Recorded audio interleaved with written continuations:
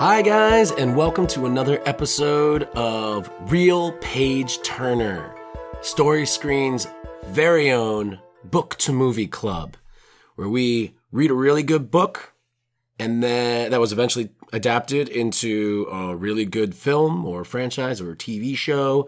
And we get together and we talk about it a lot and talk about the differences, which one's better, why the differences were made, yada, yada, yada. Our first one we did a couple months back, we did Carrie, Stephen King book. Stephen King does make movies. He didn't make that one. And the Brian De Palma film of the same name. And this time we're doing a really special one that I was pretty excited about. I hadn't read it. We're doing Michael Crichton's Jurassic Park, which was eventually turned into the classic 1993 film of the same name by Steven Spielberg. And even to that point, a little bit of The Lost World is in the book a lot as well. So hopefully you've read the book so you can get exactly what we're talking about. We'll try to be as explanatory. I'm still on my first cup of coffee. That's a good word, yeah. We'll try to be descriptive. We'll try to be as detailed as possible. So if you're just a fan of the movie, which I don't think that there's anybody out there that doesn't like Jurassic Park, or I don't think there's anybody out there under the age of 7 that hasn't seen it. We're going to be talking about that a lot. So spoilers right out the gate about Jurassic Park and about the book. But enough about that. Let's talk about our guest real quick. Today we are joined by a very special guest. Ladies and gentlemen, we have a big fan of Story Screen here. Big friend of the Story Screen family, but as of today, now he is part of the Story Screen family. Today our guest is... Hi everybody, my name is Joe Serta, and I finally made it. You're in the big leagues now, kid. Yeah. Tell the listener a little bit about yourself before we dive into this.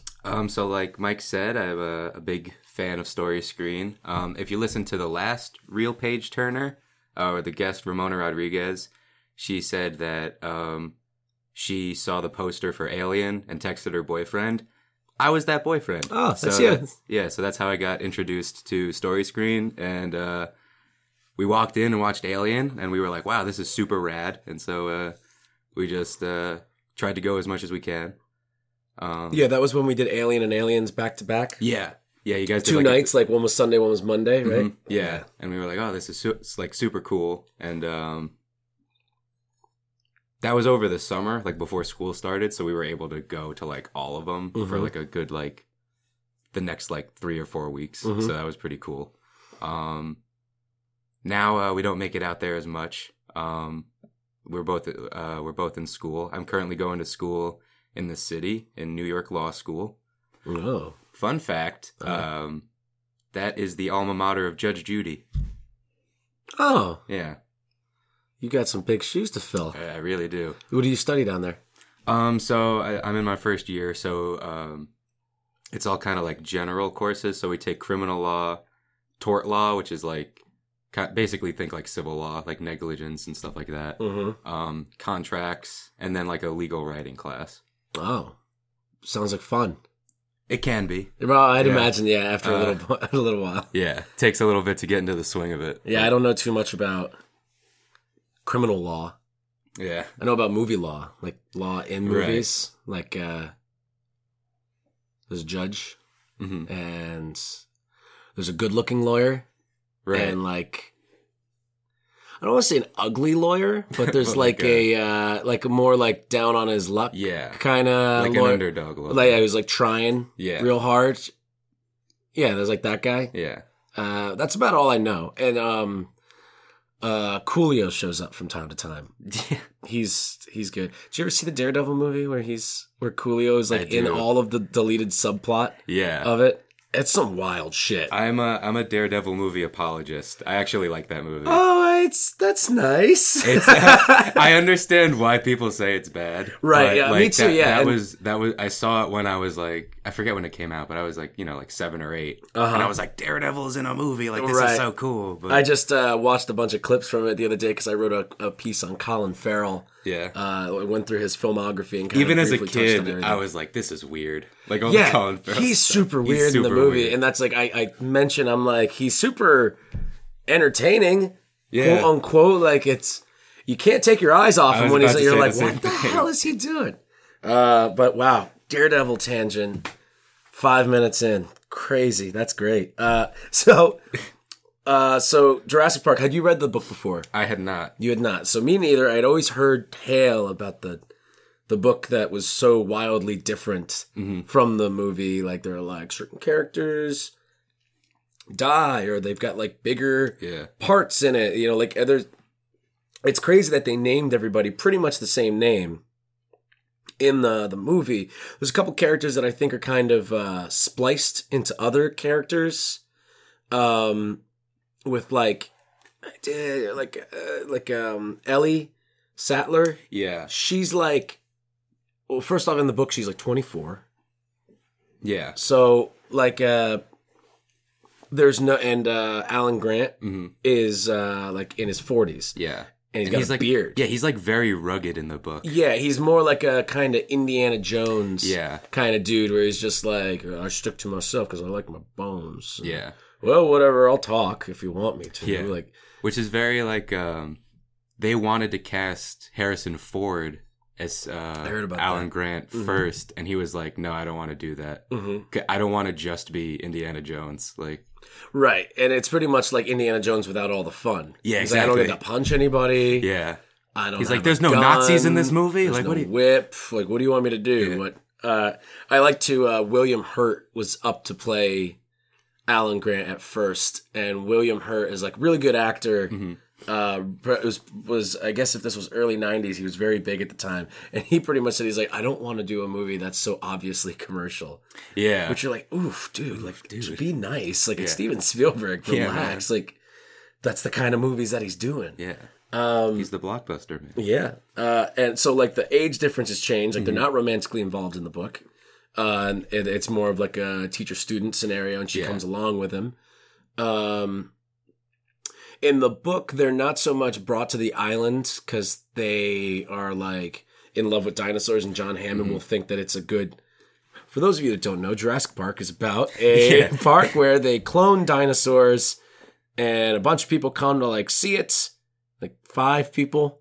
Yeah. And about that, and come to see it, and as shit goes... Newman from Seinfeld fucks everything up. Samuel L. Jackson smokes a lot of cigarettes, and Jeff Goldblum is sweaty. I love that man. He's great. And he's great in this too. He is, yeah. That's a good point of topic right there. He is insanely different from the Ian Malcolm. Ian Malcolm in the book is they've got a lot of the same lines. I saw like a lot of the lines that are lifted from the book and put in the movie, many of them are Jeff Goldblum's. Yeah. Whether or not he said them or Ian Malcolm's rather, whether or not he said them in the book or they kind of took somebody else that said it and moved it over. In the book, he's very weak. Yeah, he's in the book. It's very much like he's like a pretentious like nerd that's trying to be like, oh, you don't understand this.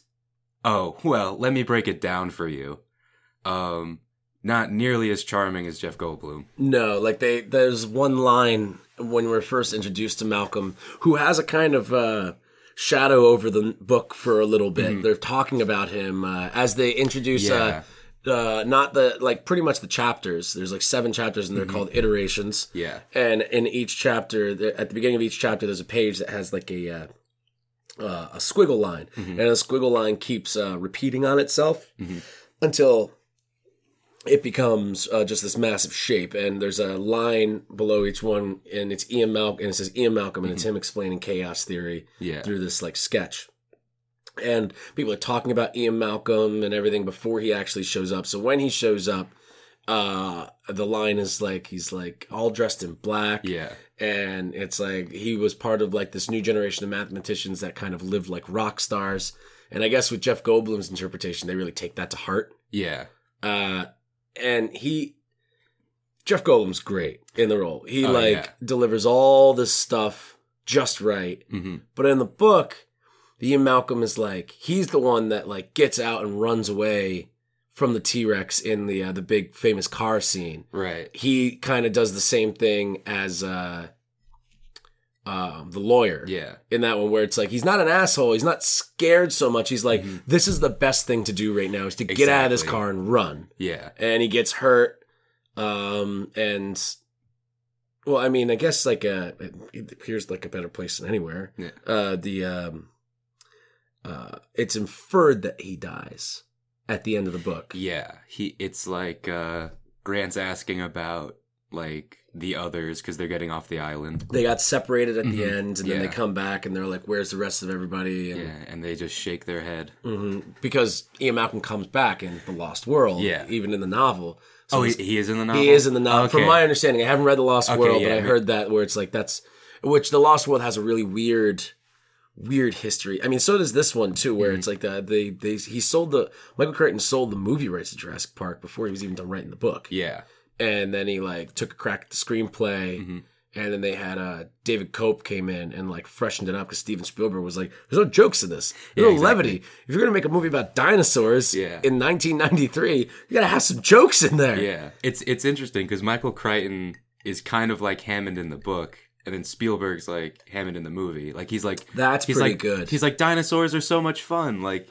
Crack some jokes. Get Jeff Goldblum in there. And Samuel L. Jackson could come too. Yeah, and Michael Crichton's just like, dinosaurs are going to destroy us all. If they were here, it's a scientific fact that they would. Yeah, Michael Crichton's a weird writer too. I like the book. I think the book is very thrilling. Yeah.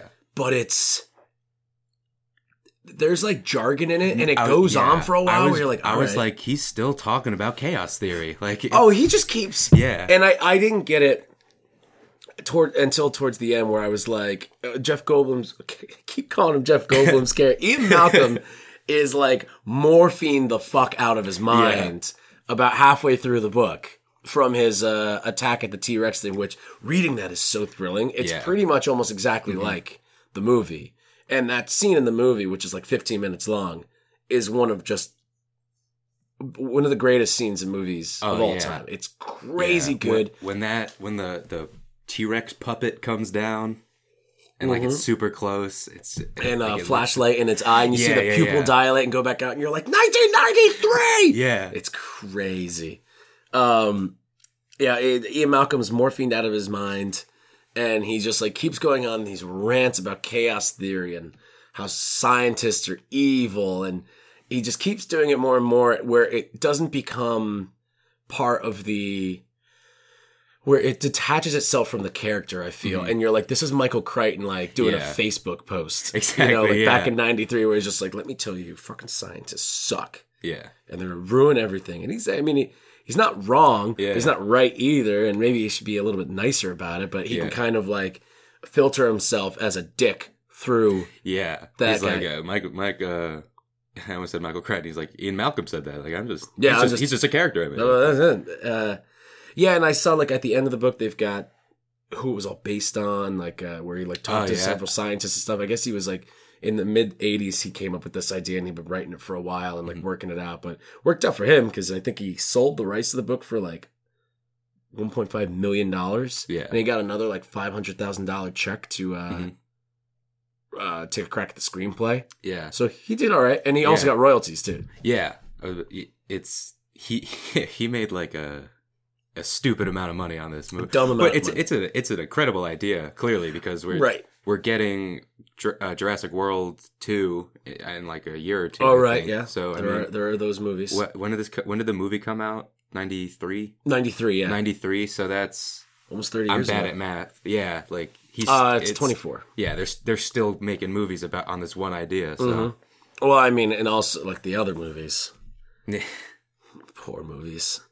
It's really funny, man. Steven Spielberg came back for The Lost World, and it's painful to watch that movie. Steven Spielberg has made, out of all the movies he's made, he's probably made maybe 5 bad ones. Yeah. And the guy's made a lot of movies. Mm-hmm. He has a pretty good track record. But when he makes bad ones, They woof does he make bad ones. They're like monumentally bad. And then Joe Johnston made the 3rd one. Mm-hmm. And then what's the guy's name who made Alex Trevorrow? I couldn't tell you. I can never remember if his name is Trevorrow or Trevorrow. Trevar. I'm going to go with Trevorrow, who recently got fired from Star Wars. Alex, if you're listening, tell us what your name is pronounced. Yeah, hit me in the DMs, man. Spell out your name. Yeah. You can go to thepronounce.com. Yeah. Trevorrow. It's like, well, there we go. There we go. I got it. Who just got fired from the Star Wars movie? He got fired from episode 9. Did he? He was going to direct episode 9 and write it with his partner. And they got fired, and now J.J. Abrams came in.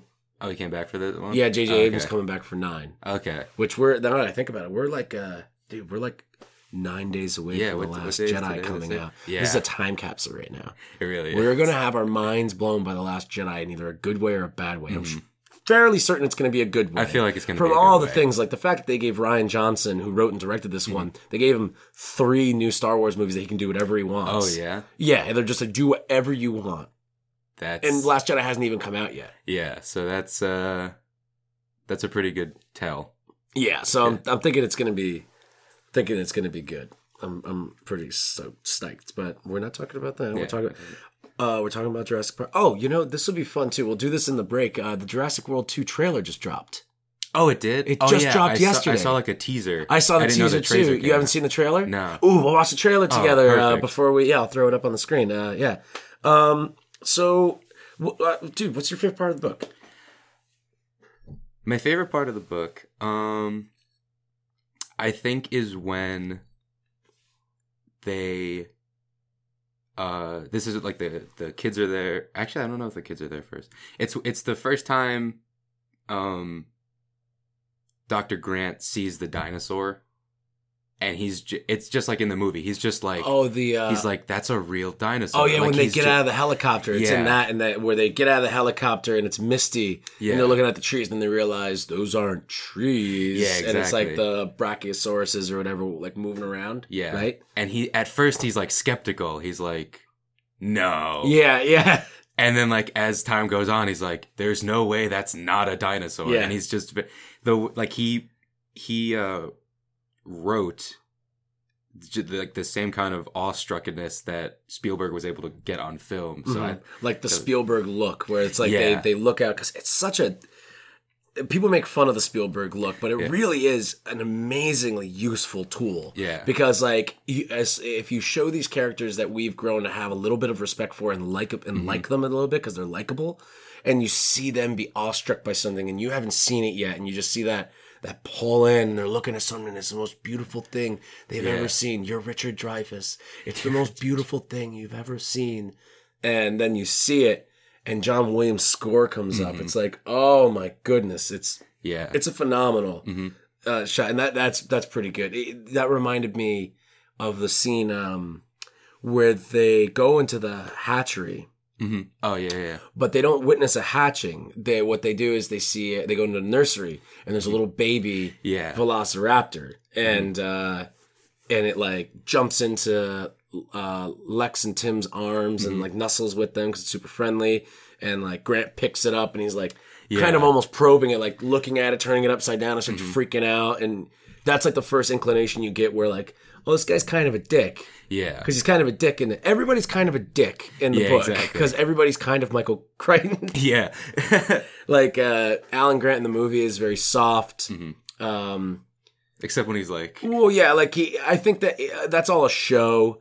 Look, he's stuffy, but he's not like a dick. Like he's just kind of short, and he's like, I don't have time for this. Yeah, exactly. Whereas in the book, he's very like poking you, prodding. Yeah. He's picking up this animal and just like, throwing it around. Right, which that animal has a horrifying end. Yeah. I did not see that coming at the end when they're running around like back in the visitor center and they run in and they're being Lex and Tim, who the ages are swapped and kind of brought back. Lex is like 8, and Tim is like 11. Which does not jive with what Tim does and says in the book. I'm like, an 11-year-old does not act like this. This is like 15 minimum. Yeah. Because like he's got things where he's like thinking to himself in these really rational, weird ways where like, no disrespect to 11-year-olds. I know tons of 11-year-olds. You're my boys. Thanks for listening. Yeah. But it's like 13. At least 13 would have been a lot better. Because what's her face, Lex in the movie, she's like 13. Yeah. Right? And then Tim is like 9. And they just kind of swap it. So Lex in the book is very just kind of whiny the whole time. Doesn't fully understand what's going on. It's kind of a game a little bit. And she's just like, I want to go home. I'm hungry. Yeah. Or like the Tyrannosaurus Rex is about to eat them. And she's like, I hate him. Yeah. Lex is... For all the differences, Lex is equally unimpressed by the dinosaurs in both the book and the movie. Like she wants nothing to do with them. Well, right. Well, in the movie, in the book, she's 8 years old. Yeah. And in the movie, she's a vegetarian. Yeah. You know, so there's like the IQ level. Yeah. You know. Dude, if you're not eating meat, man, that's just right. Kidding. We love the vegetarians out there. I especially love the vegans. That's impressive. I can't help but be that's impressed fair. by that. That is impressive. That takes a lot of commitment. It really does. As long as you aren't one of those like fake vegans where you have dietary restrictions, so you have to be a vegan. Yeah, it's the role reversal of the fake. Yeah, they're just like, oh, you don't have to try. You literally can't do that. You'll die. Yeah, it's like you're not vegan because like you're the morality of it. Yeah, you're pushed into the morality. Yeah. So what do we got here? Let's go over the characters real quick before we take a break. We talked about Grant and how he's a little different. I was imagining, have you seen Hunt for the Wilderpeople? No. With Sam Neill, Taika Waititi movie that came out last year. The guy that just did the new Thor. No, but it's based on that. I have to check it out. It's a movie where Sam Neill that plays Alan Grant goes into the woods with a kid. Okay. Kind of like this movie. Yeah. Like this movie. And in the book, he's got like a big bushy beard, they say. So I was kind of imagining, and he's older than Grant in this. So I was almost imagining his character from Hunt for the Wilderpeople in this when I was reading it. Laura Dern plays Ellie Sattler in the movie. Her and Alan Grant are romantically involved. But in the book, she's 24. He's in his 40s. She's a student of his that has come along with him for this. We talked about Ian Malcolm, played by Jeff Goldblum. We got John Hammond, played by Richard Attenborough in the movie. Lord Richard Attenborough is amazing. I didn't know that. Amazing actor, director, phenomenal. Big difference. Yes, very much so. From the book to the movie. Yeah. In the book, he's very much like whimsical and like, oh, like I just want people to come and enjoy my park. Like I just have this fabulous amount of wealth. And it's Walt Disney. Yeah, he's Walt Disney. Yeah, he's just like, dinosaur Walt Disney. Oh dear me! Yes. Would you like to see the dinosaurs? There's a scene where it's terrible impression, but that's we knew who you were. Yeah. There's a scene where he's just eating like 3 different tubs of ice cream. Like he's just like a big kid. Well, and the ice cream comes into play in the book too, in like a much darker way. Yeah, exactly. In fact, I could be wrong, but in the movie when the lawyer Gennaro is like, yeah, we could charge whatever we want, like this much. I'm pretty sure Hammond says that in the book. Yeah, I could be wrong. Yeah, they kind of flip it. Yeah, where it's like. Hammond has like lines in the book where he kind of says like, "Oh, it's just for fun, fun and blah, blah, blah." But he's got lines where he's like, "And money, lots and lots of money." Like he's just like this evil little corporate dude, which is like again Michael Crichton's whole thing is like he doesn't like. He thinks like, you know, the people the people involved in something, no matter how miraculous or amazing it is, they will be the faults that will like kind of tear it apart. Like, have you ever seen Congo? No. The Amy Good Gorilla movie. It's another one it's a book he wrote. Very similar to this, only kind of more like a little bit more like mythological fantasy than science, but there's also a lot of science in it, and he kind of deals with in both those like this kind of idea of like people's faults will be the downfall of everything, whether it's just like the specific moment that you're in right now or just Earth. Okay, he's a very morose man. Yeah. But John Hammond in the book is quite thick. Yes. Like everybody else, but he is very dickish. They refer to him as, everybody thinks that John Hammond is like this Walt Disney character. Right. And the lawyer, Gennaro, when he first shows up, who's also wildly different in the book, he's a main character, the lawyer Gennaro. And in the book, he's like built. Yeah. He's super strong. And he like talks about how like John Hammond is like fucking shit up. Yeah. And Alan Grant's like, do you like that part where he like said John Hammond was some evil villain? Like that guy's like Walt Disney. Everybody loves that guy. He's super nice, giving everybody money. Blah, blah, blah. He talks about blah. But he's revealed like that's a front, and that he actually is like quite nefarious. Yeah. In the movie, he has that speech at the ice cream part when he talks about the flea circus. Yeah. And that's kind of the only inkling you get of like, oh, this guy's kind of like a con man. Yeah. But in the book, obviously because, he has more time and he can only use his words. He's more descriptive. But in the book, they're like, yeah, like he made people think he like genetically engineered like a pet elephant and like he had the flea circus. Yeah. And they basically explicitly say like, yeah, everything this guy does is a trick. Like he's a liar. He's a liar. He's an absolute liar. And that's Alan Grant like finally blows up at Gennaro towards the end and says like, you're culpable. Like this is your fault. You gave a bunch of money and put your trust in someone you knew to be an eccentric liar. Yeah. And this is all your fault. We need to go clean this mess up. And John Hammond dies. Yeah. Spoiler alert. Yeah. John Hammond dies at the end. The compies get him. Yeah. Very unceremoniously. Like I liked it. Yeah. It's like, where's Hammond? And he's like, oh, he tripped and fell, and then the compies ate him. Yeah. And that's all you get. Well, and I love, though, how he actually tripped. He's walking back, and he's thinking, that's one of my, and it's a very small part of the book, and it's towards the end, and I had a lot of favorite parts for that. But that's one of my favorite parts is where John Hammond's walking around after everything's happened. They've cleaned everything up, and he's walking around, and he's thinking to himself, he's blaming everybody else, and he's like, it wasn't my fault. It wasn't the park's fault. The park's a great idea. I'm a genius. It was Wu's fault. It was Henry Wu's fault. Blah, blah, blah for this. Well, it was John Arnold's fault. Blah, blah, blah for this. It was Dennis Nedry's fault. Ian Malcolm's fault. He's blaming everybody. And then he hears a Tyrannosaurus Rex roar, and he like freaks out, and he runs away, and he ends up tripping down this hill and breaking his ankle, so he can't get back up the hill. And then you find out the roar actually came from Lex and Tim are screwing around in the control room where they have noises for the different dinosaurs, and they use the T-Rex noise to like clear roads, like so they have it in like the cars and stuff, and they can clear a road if there's a bunch of dinosaurs in there. Let the roar out, they'll move. And he hears that, and he's like, "The damn kids, it's their fault too." And he starts talking about that, like even though he's the one. I love in the book when the kids show up. Yeah. Because Gennaro, the lawyer, is like, what the fuck are you doing? Like, don't do that. Yeah. These are children. And Hammond's like, no. And again, makes him even eviler in this. Because he's like, I'm going to throw my children in here as a distraction, my grandchildren, as a distraction to try and, like, soup things up and put them in danger. Yeah.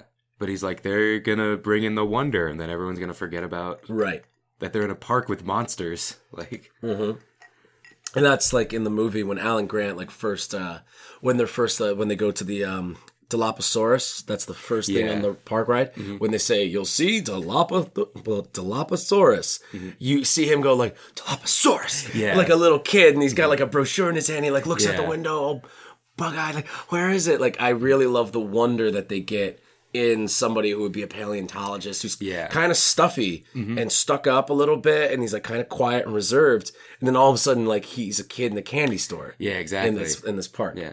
Which again, going back to Grant, in the book, he doesn't really have that twist of like, oh, now I like the kids.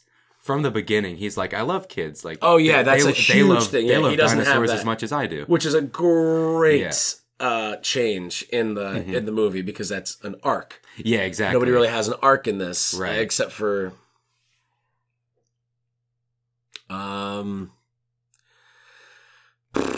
I wanted to say Gennaro, but he doesn't. Yeah, he kind of gets he can. forced into everything. I Yeah. really like Gennaro's character in the book, where they kind of there's a character Ed Regis, who's Yeah, not in the movie, not in the movie. that is the PR consultant Yeah. for Jurassic Park, and he's kind of forced to be like their tour guide, Yeah. and he's the one that like runs out as Yeah. soon as the T-Rex thing happens, just He's like the lawyer. Yeah, that like leaves.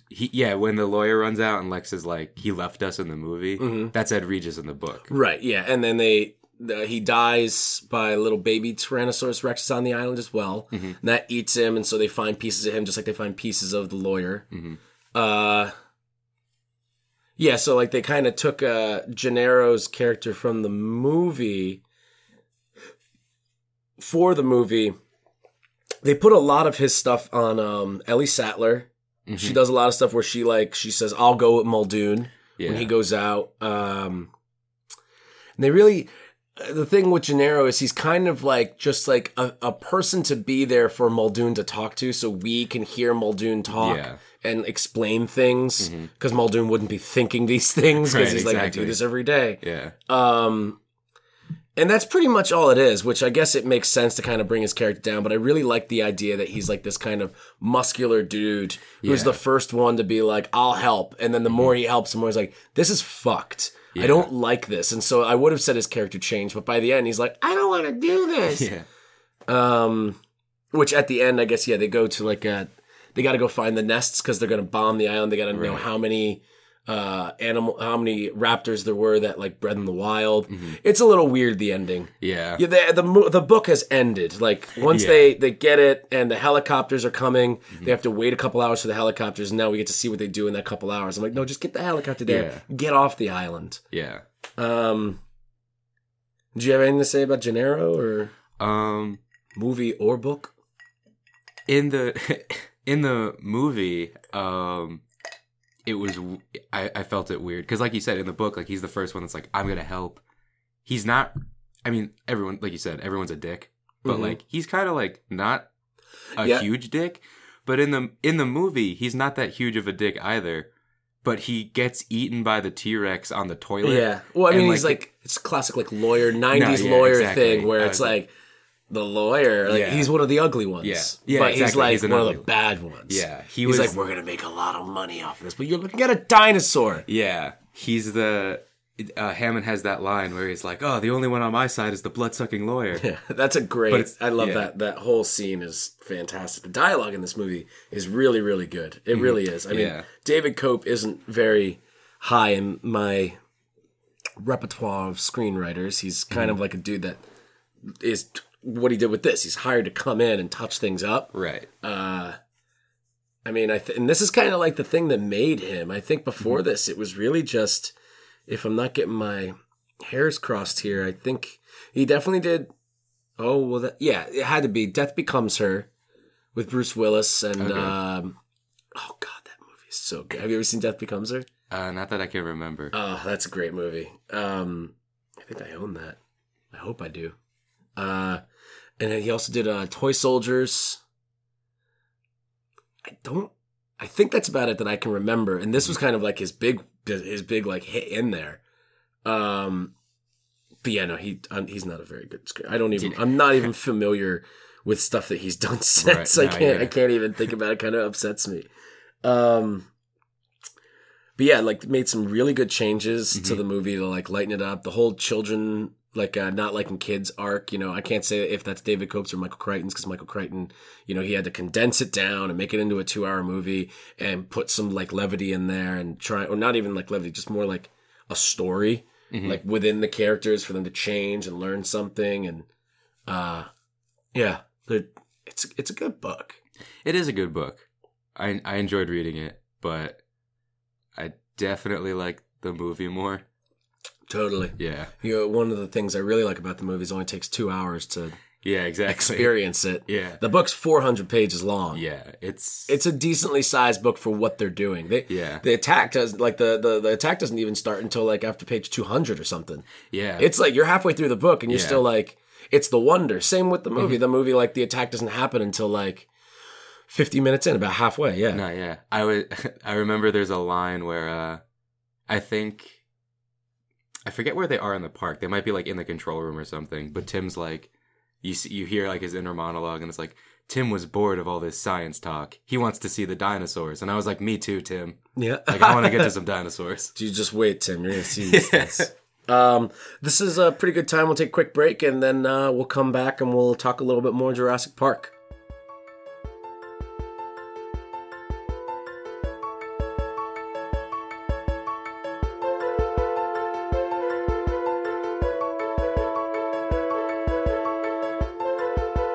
Hey guys, Mike Burge here, popping in real quick to give you the heads up on Oscar season.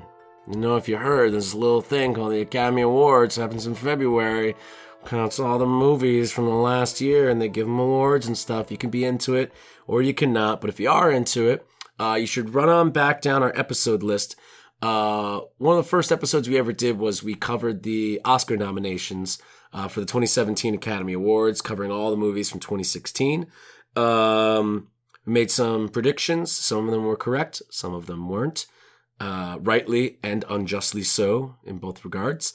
So run back there and check that out if you want to get a little taste about how we treat our Oscar season. We're going to be doing another episode of that very soon in conjunction with our Best of 2017 podcast. Keep your eye out for that as well. Also, if you want to listen to people talk more about books and movies, you can head on back and listen to our Carrie episode of Real Page Turner, where I was joined by the lovely Ramona Rodriguez to talk about the Stephen King book and the Brian De Palma film of the same name. So jump back and check that out. And also tons more podcasts and articles at storyscreenbeacon.com. All right, let's get back to some Jurassic Park.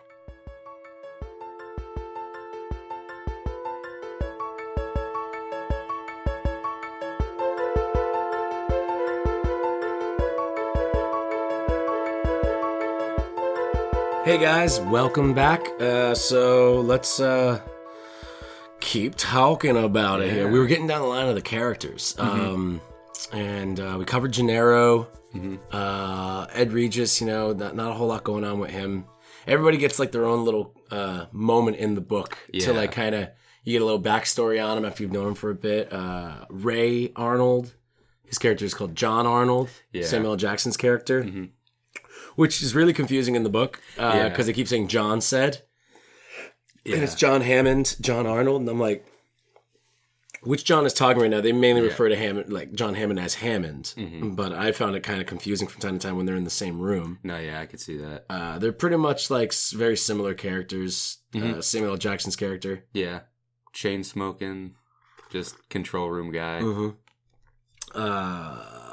Wayne Newton is Dennis Nedry. He's pretty solid. He's pretty on point. I like in the book, it's a mystery who met with Dodgson.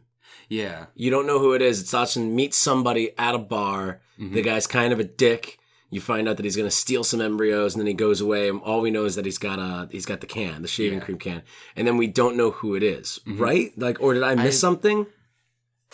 I think it's supposed to be when you finally get on the plane, you know that it's not Grant, and you know that it's not Sattler, but you don't know if it's Gennaro, or if it's Ian Malcolm, or if it's Dennis Nedry, or any of these people at the island, whether it's Ray Arnold, there's also, or Ed Regis, or also, what's the other character that's in the movie, briefly? Harding.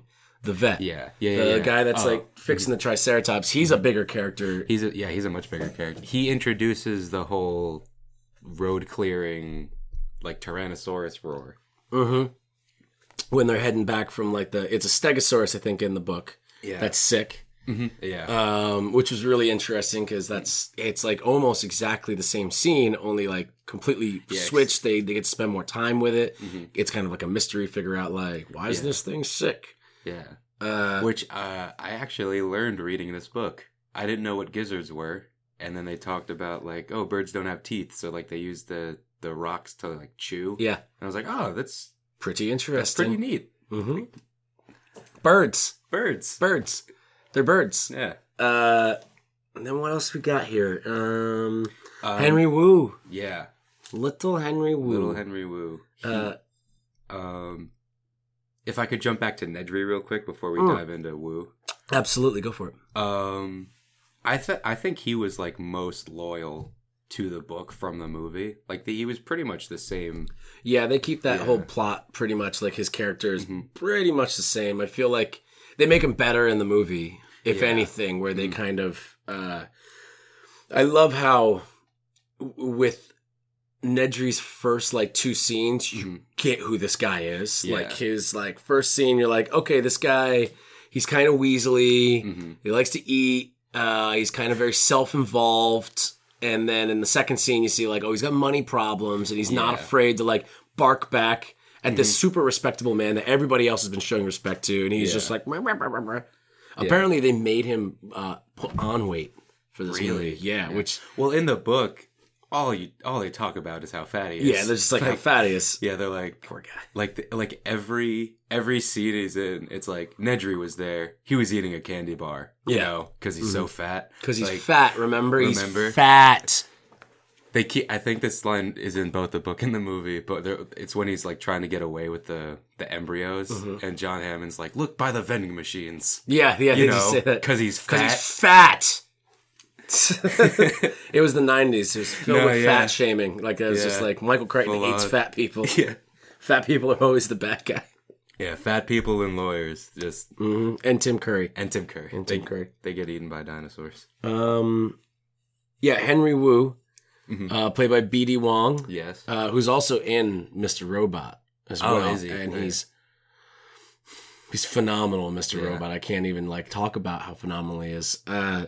He plays Henry Wu, who has a much bigger role in the book. He's in it throughout the whole thing. I think in the movie, he's part of the crew that everybody leaves the island before the storm, which is really weird in the movie. Like the movie's not perfect. It's got these weird like kind of detachments from reality, I would call them, where it's like you got everybody off that island except like these characters that we've been introduced to. Okay, that's a stretch, but I can believe that. Do you know about the one of the biggest glaring holes in Jurassic Park? With the T-Rex scene. I might. But the T-Rex comes through the fence. Yeah, and then about 5 minutes later, the T-Rex pushes the car right through the hole that it just made in the fence where it was ground level, and now it drops down like 50 feet. And I've tried to figure this out. Yeah. It's just a fuck up. Yeah. And I don't understand how you fuck that up. Yeah. It was on a set. I didn't even think of that. It's the weirdest thing. I remember when somebody pointed it out to me, I was like, no, that's not true. And then you watch it again, you're like, they just didn't care. Yeah. Or didn't care. I'm like, they either messed up or they didn't care because like it still works. That's how good the movie is. Like exactly. you just let it go. You're like, oh, I don't care because I like the scene that happened before it, the scene where it's happening, and the scene that happens after it. I like, so go for it. Your brain's just like, oh, that doesn't happen. But speaking of that reminded me, in the book, Michael Crichton puts in so many like, I want to say like plot hole fixers, because like he's like, it's like, well, what if the dinosaurs get out? Oh, we have like the lysine thing, and like it's like, oh, they're all female, this, that, the other thing, and he mentions moats. That every enclosure has like a deep moat, but like that, it doesn't stop anything. No, like why? Even when he was talking about it, I was kind of like, "What are they like afraid of water, like animals? I guess maybe like they just don't want to go in it." And then that's not true because in the book we have several dinosaurs get into the water and like chase after them. And you're like, well, I guess it's not that. Yeah. We also have the aviary. In the book where they just get like, it's horrifying where... I don't know, man. I thought I remembered somebody telling me that Grant dies in the book. And I couldn't, and I was like, when's it going to happen? And I really thought, I was like, that's interesting if they kill him before the kids get back. And they can say like, the kids, when they finally get back, you know, I thought he was going to die in the aviary. I thought he was going to like get picked up and just like, and Grant was gone. Yeah. And you're just like, oh shit, they just killed the main character. I thought that was gonna happen, but it never does. He gets to be Joey Badass going down. Oh, Joey Badass. He was an actor. Yeah. And a rapper. Yeah. He's just dropping bars. Just getting that all throughout the book. I'm so not cool. When Joey Badass showed up in Mr. Robot. Oh, he's in Mr. Robot too. Wow. When he showed up in Mr. Robot, I didn't know who Joey Badass was. Like, I had heard some songs from him, and I was not aware that the name of the artist was Joey Badass. Yeah. With $2 for the S's, which is badass. Yes. Hence the name. Yeah, I felt really uncool. I'm usually really hip with all that stuff, but not that one. Yeah, I thought he was going to get it in the aviary. Henry Wu, going back to that, was that the tangent we started on? Yeah. Henry Wu's great in it. He's kind of like a foil for Hammond to like kind of bounce off of each other and explain like how big of a dick Hammond is, and Wu is kind of like the science bad guy. Like if Hammond's the corporate bad guy, he's kind of the science one who's kind of he's the leader of the scientists who's taken it too far, because Hammond was kind of like, I'll give you all the money you want. You can do whatever you want. No restrictions. Just go. And he's kind of like, we were talking about like he wants to change them. Yeah. He's like, hey, like people don't want to see this because these are real dinosaurs. They want to see the dinosaurs that they think they know. So like we should make them slower. We should make them like different colors and like look cooler. Like what people expect to see. Like they want it, like the idea of dinosaurs. Like they say in the book, especially, they're way faster than everybody thought. Exactly. Everybody thought dinosaurs are these kind of slow moving things, but they're actually like all very quick. And Henry Wu has that ice cream scene with Hammond where Hammond is just eating ice cream in, I guess you could call it, it's not him being naive. He understands what's going on, but he's kind of, what's the word here? I'm on my second cup of coffee. I should be able to do this now. He's kind of like avoiding. He's avoiding it. He's throwing it away, and he's kind of like shirking the responsibility, which is what comes up in his death later on. And he's just kind of eating the ice cream. He's like, everything's going to be fine. Yeah. He keeps saying, like, by the time we're done with this ice cream, they'll be back, and we'll be good to go, and we'll be all right. And he's just kind of like, you know, it's the privilege that he's had where he just thinks things are going to work out because they always have. Right. You know? Which I think is a very interesting turn. I really like both Hammonds equally, but they're two aggressively different characters. They're extremely different. Neither one really take responsibility, but it's for very different reasons. Right. Yeah, Richard Attenborough's performance in Jurassic Park is just like, he's like, I want to like that guy. He's so sweet. Look how nice he is. But there's also there's a couple, he's lying in that one too. Like, but it's more like these gentle ways, like where I noticed it watching it this time, and I've seen this movie dozens of times, and I never noticed it before. And maybe I think it's from reading the book and understanding where some of the story's coming from. There's a scene when they're about to start Jurassic Park, the ride, essentially. And Samuel Jackson starts it and looks at John Hammond, and there's a close-up of John Hammond, and he looks at him, he goes, like he's like, this is intense. And I always took it as like, we're finally here. Here we are. But now I take it as like, there are a lot of problems with the park. And they lie to everybody in the book, and they lie to everybody like to say everything's absolutely fine. But in like the movie, there's like item 151 on today's glitch list. Yeah. So you're sending these people out into the dinosaurs, and you got glitches all over the place. You got Butterfingers. Yeah. It's pretty wild. I think that I didn't pick up on that either. I always read it as like, he's like, ooh, showtime. Showtime, here we go. But I think you're right. He's like, I hope they don't die from these dinosaurs. I just sent my grandchildren out there. They don't say anything about the fact that the kids the kids aren't going through a divorce. They're not married. Their parents are going through a divorce. The kids are getting divorced. The kids are getting divorced. They're having a really tough time. They don't mention that in the movie, right? No. They're just more there. Yeah, when they show up, he's like, oh, our target audience. So it's much more like, oh, I just brought my kids here because, you know, kids love dinosaurs. But in the book, it's like, oh, yeah, they're having a tough time. So I figured I'd bring them in and like let them test it out. Which is true because the kids even bring that up. They talk about how like the dad is kind of always beats Tim down and like Says he's got dinosaurs on the brain. He likes Yeah. Lex more because she's likes baseball and sports, the Mets. Do you... I meant to Google this. Uh-huh. Do you know what she means when she says, who wants to play a little pickle? Pickle? Yeah. If I'm familiar with the term pickle, that's playing catch. Okay. And I think it's kind of like a horse game where it's like if you Okay. catch it, every time you miss, you get a number or something like that. Okay. I could be completely making that up, but that's when she said that, I was like, oh, I think that's catch. Yeah. Because she says it to, I think, Gennaro, and he's like, yeah, sure. And then they just start playing catch. And I was like, why didn't she just ask if he wanted to play catch? So I think there's like a game to it, like a Okay. competition or something. But I'm not exactly sure. No, That's not something I would Google. Yeah. It's I'm like pickle. I You remember wanna when play a she little did pickle? say it, I was like, the fuck does Yeah. that mean? This 8-year-old. Yeah, this 8-year-old. This divorce has been rough. She's really... Yeah, she's coming up with games. Yeah. Let's see here. We got Wu. I think we've about covered the characters, which is like, that's really the interesting thing because pretty much everything else kind of plays out more or less like Yeah. it does in the movie. There's a whole plot beforehand that kind of gets the whole thing kicked off, which I really don't like because there's like 3 things surrounding Alan Grant that are going to get him to this island that all happen in the span of 10 minutes. Yeah. And where it's like, oh, there's some compies, there's these lizards that are eating kids. Scariest part of the book with the baby. Oh, yeah. There are 3 compies sitting over a baby No, that crib, was and then horrifying. it's like super scary. Yeah.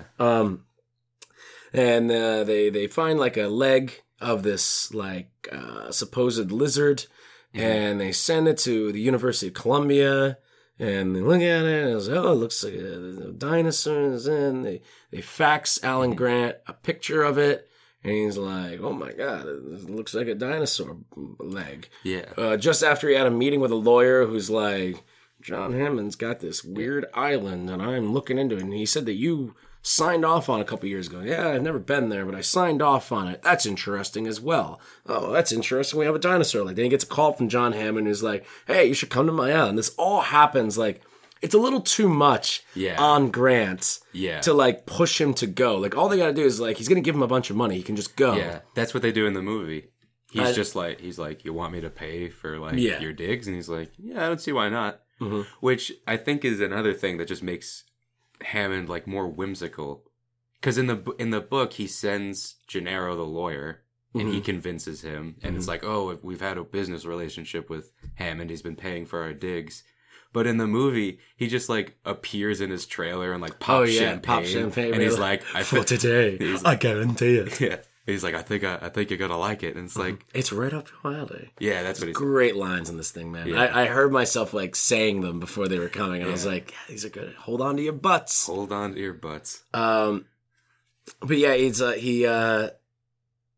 I feel like the whole compy thing in the plot beforehand of finding that and the baby stuff, that's for the plot that they drop in the movie, like in service of that ending that doesn't really fit tonally or anything, which is.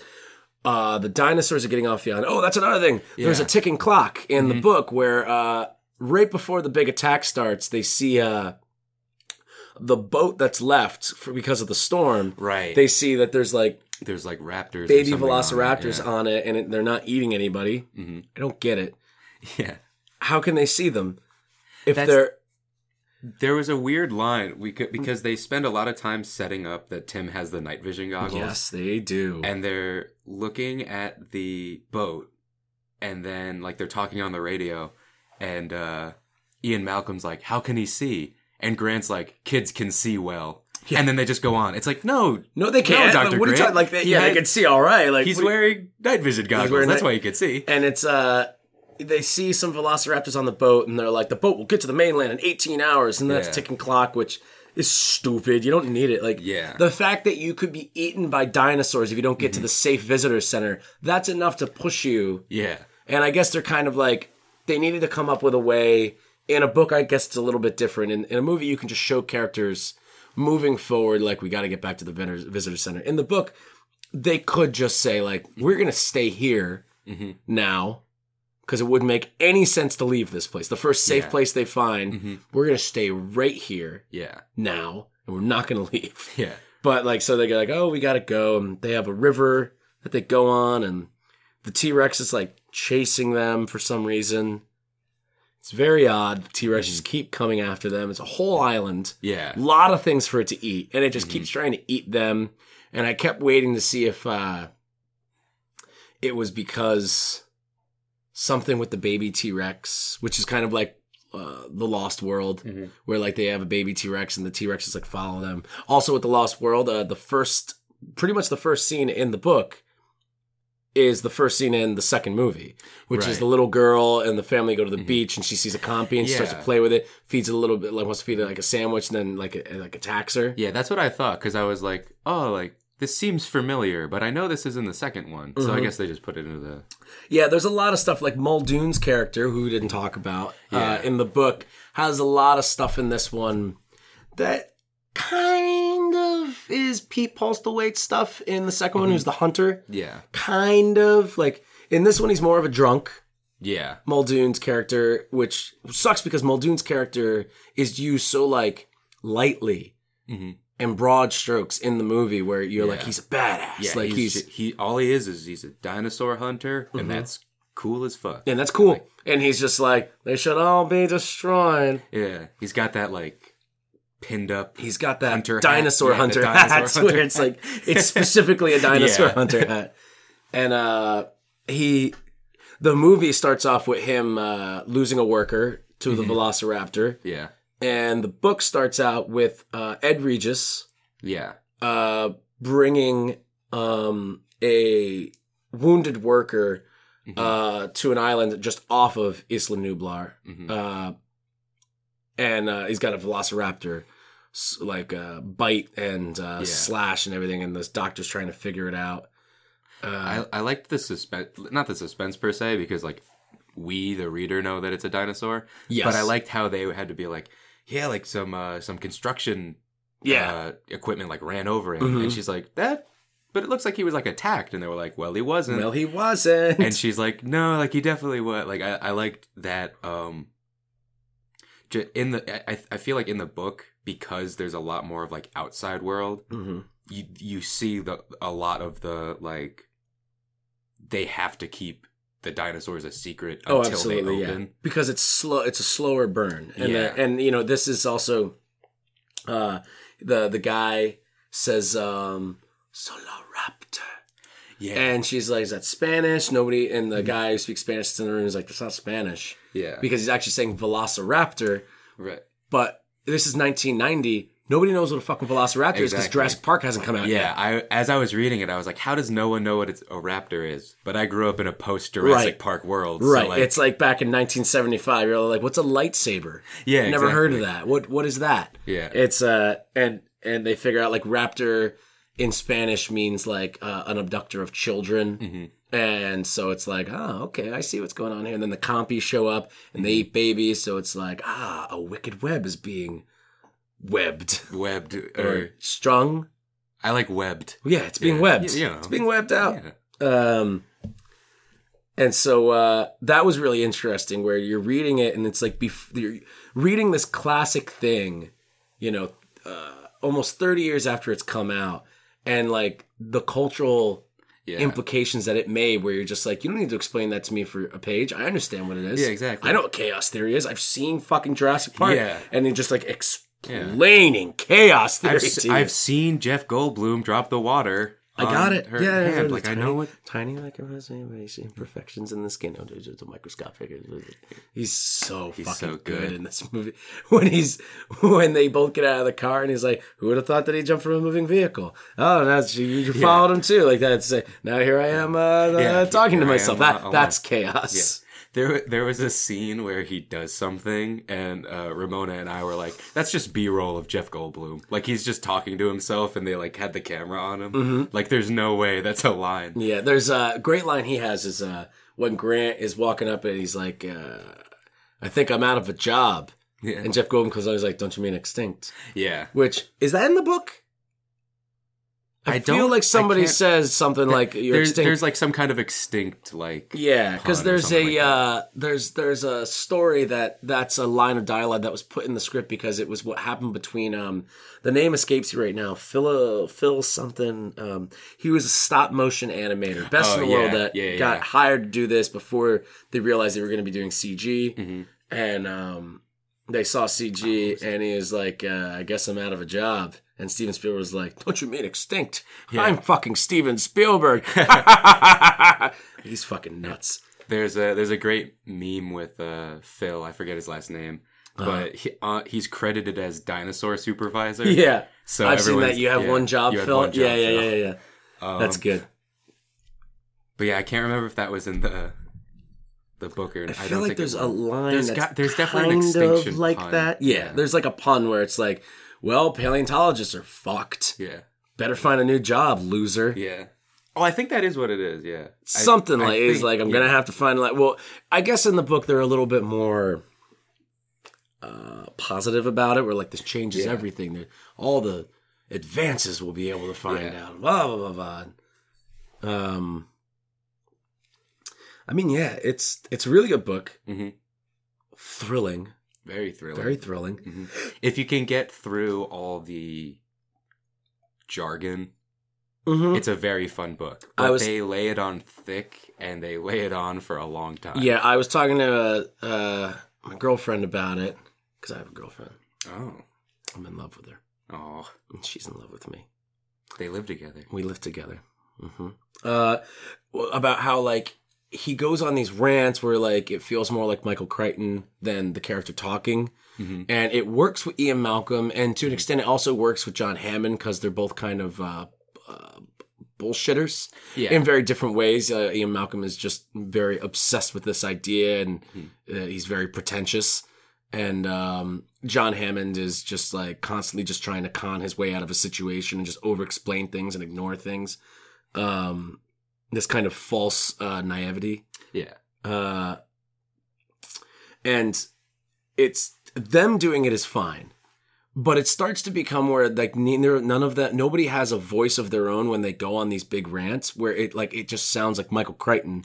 And then everybody else is also doing it, and they just start waxing philosophical. Like, you're bleeding from your leg. There's velociraptors trying to get in the ceiling, are trying to get in, and there's a ticking clock, and you're just like, by the way, scientists fucking suck, because, like, we talked about this already. Well, and again, you can blame the morphine, which is what they kind of start doing with Ian Malcolm, where he starts getting a little bit more eccentric and like kind of like speaking in like loops and repeating himself. But everybody does it. Yeah. All throughout the book, people are just like Muldoon, just like out of nowhere, I think has a thing where he starts talking about like the Earth and like how the Earth will fight back, and you're like, what are you? You're a drunk dinosaur hunter. What are you talking about? Just be rad. Like, don't. And the other people in the room, they're not like, shut up. They're like, oh, interesting. Yeah. What do you mean? Do go on about not hunting dinosaurs, Mr. Drunk Badass Dinosaur Hunter, which no one would do. Like, he's like, could you explain that a little bit more for our readers? For me, for our readers. Please, thank you so much. But it's a really good book. I highly recommend it. Yeah. You know, it's a little on the long side, but I really wouldn't want to cut too much out, except for the ending. You don't need the ending. The ending's fucking weird. So the end, we explained it. They gotta go down and get the nests, and they gotta like see how many eggs are because of the ticking clock, right? That's how we got off, because that's the whole point with the compy leg and everything, and then the epilogue is, which I love the idea of.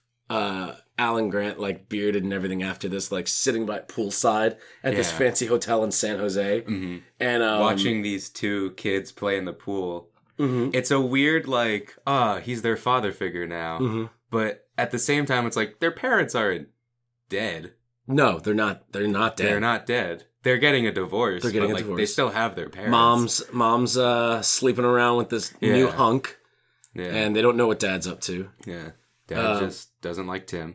Yeah, Dad's got a really dick part in this where they talk about when they're at a museum. Yeah. And Tim, like, saw the Tyrannosaurus Rex has, like, too many vertebrae, and he's counting the vertebrae in the spine. And he's just like, that's not true. That's not true. That's not true. And he goes and asks the guard, and he comes back and he's like, oh, it was true. That's crazy. How'd you know that? And I'm just like, oh God, if my fucking son did that, I'd be like, dude, that's awesome that Yeah. you knew that. How did you find that out? That's Yeah, crazy. exactly. I didn't tell you that. How'd you Yeah. find that out? I'd be so excited by that. But he's Yeah. just like kind of a dick. He's just like, you're a loser. I'm gonna go watch the Mets. Go watch the Mets, yeah. Let's go Mets. And then like Grant, he tells that story to Grant, and Grant's like, oh, was it Dinosaur MD2440? Yeah, how'd you know? Because I'm your dad. Yeah. it's Figure. Yeah. Yeah, it's like, and I like the idea too. Like you would they're think so that close to that. It's like, I'm your real dad. I'm your real too. dad now. I'm gonna adopt you. Yeah. Honestly, Gennaro should have been the kid's dad. Yeah. Oh, that would have that. Ooh. Like that should, and just twist it around a little bit where he's like, he agrees to have them come and he wants to stick with them the whole time, but then they like go out on the tour and he's like, oh, I'm going to stay behind. And then he's like, yeah, I that have would've to, and been that's why great. he's going out with Muldoon. So he's kind of Yeah. like a more proactive Hammond, where Hammond's like, Yeah. get my grandchildren back. Yeah. He's more like, I'm going to go out there and get them. Yeah. And slowly he starts getting more and more worried. Like they're already gone, blah, blah, Yeah. blah. And he's getting a divorce as well. And I think that would have been a little bit more That would have interesting. been very, And then very he dies. interesting. Yeah. And then then- the mom is like, I joined a cult. Yeah. I'm putting the kids up for adoption. Yeah. Is there any bearded paleontologist that might want to adopt my kids? Anyone out there? Alan Grant's like, I think I might be. And he's like, well, I don't have too much of a problem with kids, but I don't really know them. I'd probably have to go through some kind of a, traumatic situation with Yeah. them involving dinosaurs because I'm super into dinosaurs. Yeah. And He's it's like- kind of a loser. Yeah. He's so into Yeah, dinosaurs he in the really is. book. He's into dinosaurs, and in the book, he's super into beer. He loves beer. Yeah, I like that.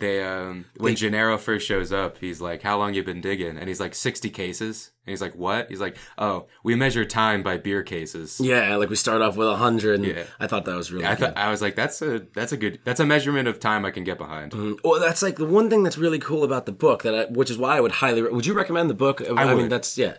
I think it's the characters in it are pretty much the same characters from the movie. They're just switched and spread out, and they get to do more, and you get to explore them more. And it's a lot of fun because having seen the movie so many times, when you see these characters' names, you're like picturing the actor that portrayed them in your head, but then they're explaining what they look like, and you're like, oh, that's a little different. So now you've kind of created this mesh of like Michael Crichton's intent on how they looked, how you know they look in the movie, and your own imagination of kind of mixing those two together. Yeah. And you kind of come up with this alternate reality Jurassic Park. Yeah, exactly. Where, the sister is younger than the brother, and I really, really enjoy the book. All the scenes, like the T-Rex scene and the kitchen scene in particular is really great. Yeah. Where it's dark and Tim's got the night vision goggles, and he's got to try and lure the Velociraptor into the fridge with stakes Yeah. and try and get him in there. And then Lex has to try and put the pin in the thing to lock it in there. It's pretty good. And then Tim is the one that does the computer stuff. Yeah. He's the hacker. Yeah, I love that that somewhat clunky line in the movie where she's like, I'm a hacker. I'm a hacker. That's what I said. And then You're I a was nerd. like, she's gonna fix the computer. She's gonna fix the computer. Yeah, she knows how to do it. Yeah, I love Samuel Jackson's like, I hate this hacker bullshit. Yeah. So good. This is like 93, and they probably shot it in 92. So this is before Pulp Fiction. Yeah. This is Samuel Jackson's about to do it. Yeah. He's about to do something very special. Yeah. Little did we know. That's also too. So Steven Spielberg had just made Hook.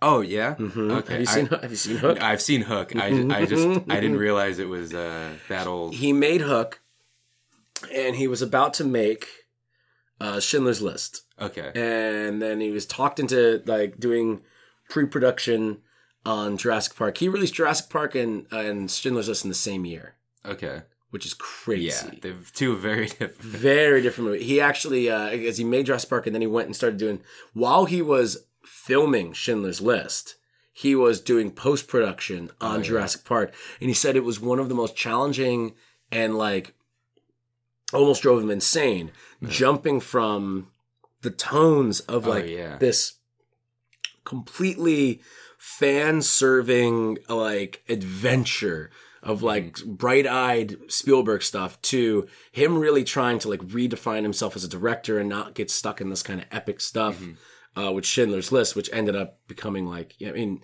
Schindler's List is arguably Steven Spielberg's like best movie. Yeah. I mean, that's a controversial debate to have because he's got so many great movies. Like, but like Schindler's List is a movie that I don't think anybody else really could have handled with the tenacity and the gentleness that he has with it. And it's really weird. And every time I watch the movie, I always think like I'm gonna be bored at certain parts. I was like, oh, I remember it's long, it's kind of boring. But it's so like it hooks you in. It really does. In the same way he does with like sci-fi stuff, where he just you believe that E.T.'s real, and you believe that this professor from a university that could be an archaeologist and like uses a whip to like swing for you believe it. And he does it in this really kind of tragic way where you believe that these characters are real because they're based on real people or based on real events. And it's really crazy to me that he did Jurassic Park and Schindler's List in the same year. And pulled them both off. Pulled them both off. You'd think one would end up kind of weird. Yeah. But like I mean, Schindler's List, he won Best Director, Best Picture, finally got the gold. And Jurassic Park was the most successful movie of all time for the next 4 years until Titanic came out. Yeah. Made like, almost $1 billion. Yeah, I think it was like 900 and something million dollars it made. That's fucking crazy. Yeah. And then The Lost World came out. And Yeah. it was, sorry. Yeah, they were like, not this time, There's Steve. interviews with him where he's like, we went to the drawing board and we were you know, like we were like, what would be exciting to do? And all of a sudden we're in San Diego and I'm making a Godzilla movie. He says something, he's like, the adult in me is ashamed. And I was like, that's a great line. Why did you just say that on camera to people? So what do? We double down on the Goldblum and we put the dinosaur in suburbia. That's the only reason I watched that, and the gymnastics scene, of course. Oh yes, of course. It was like somebody and Vince Vaughn. Somebody thought that was a good idea, and then nobody stopped them. I love scenes like that where you're watching it. I was like, at no point in the process, no one was like, "Hey, this is kind of silly. This is kind of tonally deaf." Yeah. Shouldn't do that. There's also like some stuff where like inappropriate would be a good word for it. Like, have you seen the movie Valerian? This is the last tangent we get on. We'll wrap this up. I haven't seen Valerian. Okay, Valerian. I finally just saw Valerian in the City of 1,000 Planets, and the movie is super cool. Oh yeah, but it is super dumb. Yeah, it is a stupid movie. Yeah, nothing makes sense, but the things that they're doing are so fucking cool. I didn't care. It's a little long, but the movie is so fucking unintentionally misogynistic. Oh yeah, it is crazy. If that movie, I think, came out in like May or June, if that movie had come out in like October, in the midst of all this like sexual harassment stuff, the movie literally starts with a man sexually harassing his coworker. Oh, he's like, it's Valerian and Lorelei, I think her name is. Okay, they don't really give her a lot to do in the movie. They're like co-workers and they're like bounty hunters or something like that, government workers, and he's just trying to fuck her. Okay. And she's like, no, I don't want to. And he's like, please. And she's like, that's pathetic. And I'm like, this is pathetic. Yeah. And then he's like, oh, I'm in love with you. And she's like, no, you're not. You've slept with every female coworker you've ever had. And then he's like, you've got a playlist. Right? What? In which, like, there's like pictures of them or something like that. And I'm like, a playlist isn't pictures. That's a slideshow. Yeah. A playlist has like files in it that you can press play. Yeah. What does that mean? Hence the word playlist. And she's like, once you delete them, then maybe I'll consider it. And I'm like, that's not how women work. What is that? And then like 10 minutes later in the movie, but 10 minutes real time, he asks her to marry him. Your face is amazing right now. Like, I wish you could see it. And then she's like, absolutely not. That's ridiculous to me. And I'm like, yeah, that's ridiculous. Yeah. But then like he walks away and she kind of gives a look like, maybe I'd marry him. I'm like, what the fuck are you doing? It's insane. I'm genuinely perplexed. It's insane. You know, and I don't want to be mean to the movie because the movie actually is very cool. And I had a lot of fun watching it. Yeah. But it's just like, it's weird shit like that where you're just like, this is inappropriate. who fucking thought that this was a love story that you can go for? Like, Luc Besson himself is kind of just like a kind of like misogynistic dude just by nature. He's fucking French. Right. Not that all French are that. They're just kind of, French, but I think maybe I just, I'm not going to get into this. It's this maybe, is a story maybe for a not. different day. Yeah. But it was very odd. And sometimes you see these things like the gymnastics scene in Lost World. That's how we got here. We were just like, that's a little, how did nobody, what is going? Person. I don't know. And Julianne Moore. Yeah. Vince Vaughn. Yeah. Early Vince Vaughn. Chilling. He's like, I was just in Swingers. How's everybody doing? Yeah. Nice to see you. Yeah, I am totally a character that is definitely going to die. Yeah. But I don't. It's going to be a fun ride. Everybody's excited about Jeff Goldblum's coming back for Jurassic World 2. And Sam Neill came back for Jurassic Park 3. I want Vince Vaughn's character that would to be come great. back. I'd love for him to have that line of like, what is it? It's like, well, where's the backup? It's like, oh, they sent him. Well, what is it? Me? Or like something like Plan B or something like that. Oh, yeah. It's they've they got sent like a Plan weird... B. I enjoy it. It's very clunky, but I was like, that's cool. And it's coming out of Vince Vaughn's That's another mouth. thing. Like, The Lost World is kind of a cool movie. Yeah. In the same way, like with Valerian. It's like, oh, it's cool. They're doing a lot of stuff. Like, oh, they're... What is it? I think there's like 63 digital shots of dinosaurs in Jurassic Park. In The Lost World, there's something like 300 or something. Yeah. Like there's a lot. They double down on everything. Yeah. And they're like, toys. Like they have Michael Crichton write a novel so they can make a second movie. Oh yeah, I forgot. He had to have written the second book just so they could make a movie. And it's like, I think they completely detached from it. Like Spielberg put in like the long lingering shot on Nedry's shaving cream can. Right. So like, if we ever make a sequel, that's going to be incorporated. Like, because there's those embryos and somehow they survived, blah, blah, blah. And then he read the book and it was like Site B and he was like, that's more interesting. Which I guess. Yeah. It's kind of weird that nobody brought that up. Yeah. At all in like, the first book. It's like, almost as if you didn't have that idea when you made that movie. Like, not during, like, when all this stuff goes down, they're like, oh, gee, I hope the other one's okay. Like, no one... Something. Yeah. Something. Like, just a little something. Something. Yeah, it's like you said, almost as if they didn't think of it at they're the just time. like, somebody would be like... You're literally saying you have a whole part of the movie and the book where you walk us through how the dinosaurs are made, born, raised, and put in the wild. At no point did you say, and during this time we take them and we grow them over there. Yeah. And then we bring them back. That sounds fucking stupid. Why would you do that?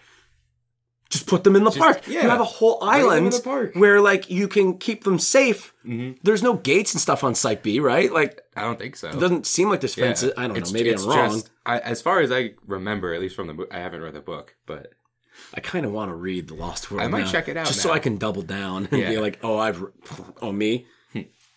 I want to be the one guy in the room that's read The Lost World. Yeah. So if it ever comes up, like, hey, has anybody here read The Lost World? I can be like, I'm your man. Me. I'm your man. I can be of service. I got you. What do you want to know? Yeah, it's stupid. Yeah. It's dumb. It's an obvious cash grab. Yeah. Very unsuccessful. Gymnastics scene does not translate well onto the page. Ooh, do you think it's a... Oh, I wonder I if would that love is. if it was in there. It's like, soon, Jeff Goldblum's daughter came twirling through the air and kicked the Wow, that velociraptor makes me at the... really want to read the book. It's a page turn and just like, where is it? Where's the gymnastics scene? I'm not even going to Google it. I want to savor it. All right, I think we've jargoned about this enough. Oh, real quick, Jurassic World, thumbs up, thumbs down? Thumbs up. Thumbs up? There are some problems with it, of course, as there are with every movie. And I can see where people are coming from when they're like, oh, it sucks.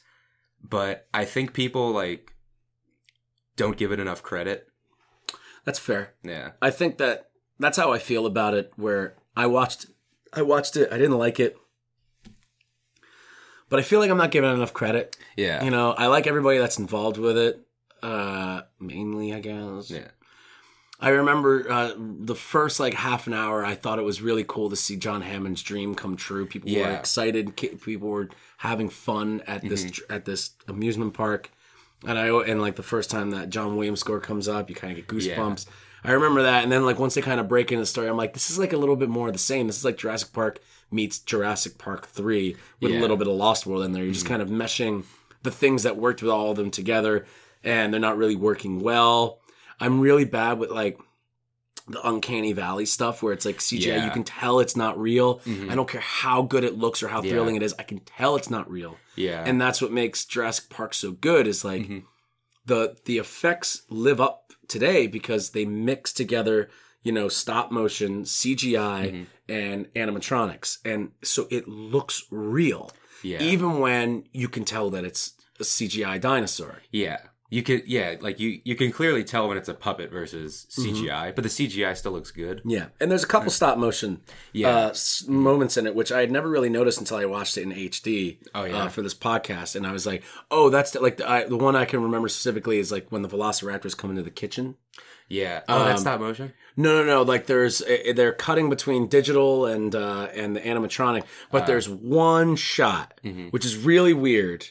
Of like them kind of coming through the door just ahead, and I'm like, that's stop motion. Like you can see like the background looks a little weird, where it kind of almost looks like it's like a vibration almost on the background, but they're professional, so it's like but it just looks a little odd, and you're like, that's not a robot, and that's not CGI. Like it doesn't look real enough to be a robot, but it also doesn't look bad enough to be CGI from 1993. That's like, that's stop motion. Yeah. It'd be a really different movie if it was all stop motion. It really would. Oh man, I can't picture that. That'd be really weird. Yeah. You want to know what else is weird? Go on. Do you know who was originally supposed to play Ian Malcolm? Jim Carrey? Jim fucking Carrey. That would have been very different. What a weird idea. But like, and that's like I in really living want to color. see it. Yeah, that was Jim Carrey. That He was hadn't before, done Ace Ventura yet. Yeah, he hadn't done Ace Ventura. So I would love if Ian Malcolm's like how he defined the rest of his career. Yeah. Not necessarily how he defined it, but like if he put the Ace Ventura into Ian Malcolm's, like, oh, what's chaos theory, you ask? Well, I'll tell you. Like he's got like a line where like, now that is one big pile of shit. Yeah. Like, or don't you mean extinct? Huh? I'm gonna lose my fucking mind in 20 years. Have you seen that Jim and Andy documentary on Netflix? He's a dickhead. I've heard people talk about it. And I don't want to watch it because I don't want to sully my memory of Jim Carrey. He is lying through his teeth in his talking heads where he's like, when I was making the Truman Show, you know, I was going through, he goes down the line and finds this meaning in all of his movies. Yeah. And it's just like, this is hindsight. I can tell this is hindsight. That this is not what you were going through. Yeah. But he's just like arrogant and bullish, and all the stuff he's doing on the set is mean. Like, stop it. What are you fucking doing? That makes me so upset. He's got a scene where he talks to Andy Kaufman's daughter, who was born after he died, and he pretends to be Andy. Oh, no. And it's so uncomfortable. You're like, look, I totally get what you're doing. There's a beauty that can be found in this. It's fucking weird. Inappropriate is a word. It's like throwing gymnastics into a Jurassic Park movie to escape and defeat a velociraptor. If I were to think of a metaphor, it would be that. It's almost disrespectful. Yeah. No, that's... oh, no, it's not crazy. Jim Carrey. It's crazy. Well, I guess that about wraps it up for tangents. You got anything else to add about Jurassic Park, film or book? Both. I recommend the book, particularly if you're into the movie. I think it's worth it to read the book. Totally. Yeah, if you're a fan of the movie, I highly recommend the book. Yeah. But other than that, I think we hit pretty much everything I wanted to talk about. Yeah. I mean, yeah, I think we're good. We made good time. So thank you, Joe, so much for joining me. And thanks for having me. Yeah, of course. So have you back anytime you want. Talk about a movie. Get you on an Overdrinkers. Those are a lot of fun. Yeah, I bet. I'd love that. Thank you, listeners, or listener, depending on if you're alone listening to this, for listening to another episode. What we do here is... we're going to announce the next book. And what we're doing actually for December and January, we usually give 2 months. We're going to do 2 books, one per month, because they are graphic novels. So for December, we're going to be doing Alan Moore's V for Vendetta, graphic novel, and then the film by the Wachowski brothers. Mm-hmm. of the same name. And then in January, we're going to be doing Alan Moore's Watchmen. And we'll be doing Zack Snyder's adaptation of that, plus some like the smaller marketing material they did with that, like the cartoons and stuff. So that'll be a lot of fun. So if you guys want to check that out, you can go to Binnacle Books in Beacon if you're from the Beacon area where we're located. They'll order you a copy if they don't already have copies and give you a super big discount if you say that it's for Real Page Turner, the Story Screen Book to Movie Club. You can also find them online because the internet exists for now.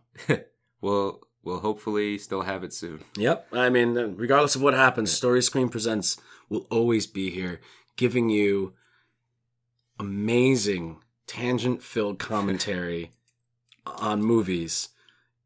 Tune in for Jurassic Park. Stay for Valerian and Jim Carrey. Jim Carrey, we talked about him a bit too. Yeah. So if you guys go to storyscreenbeacon.com, read some of our articles, some of our reviews, listen to our other podcasts. You know exactly where to find us because you're listening to this one right now. SoundCloud, iTunes, Apple Podcasts, it's everywhere. Also follow us on Instagram at story_screen_beacon. Do a lot of fun over there. Hit us up in the comments section, either on our website or on Facebook or on Instagram.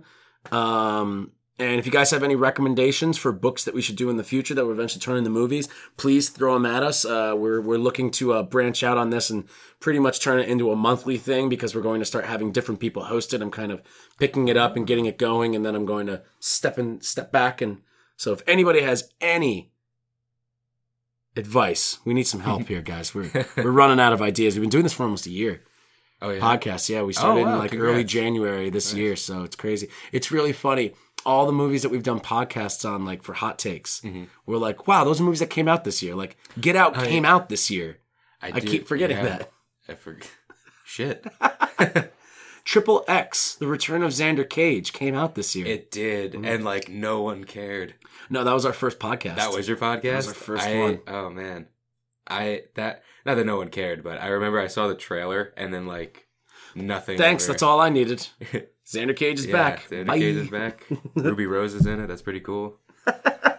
She's yeah. You get what you get.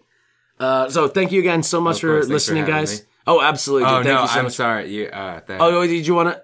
No. Oh, no, we fucked up. We got to start over now. Oh, okay. Now we got to start over. We got to go all the way back. Okay. Hi, everybody. Thank you so much for joining in on Real Page Turner, and we'll see you later.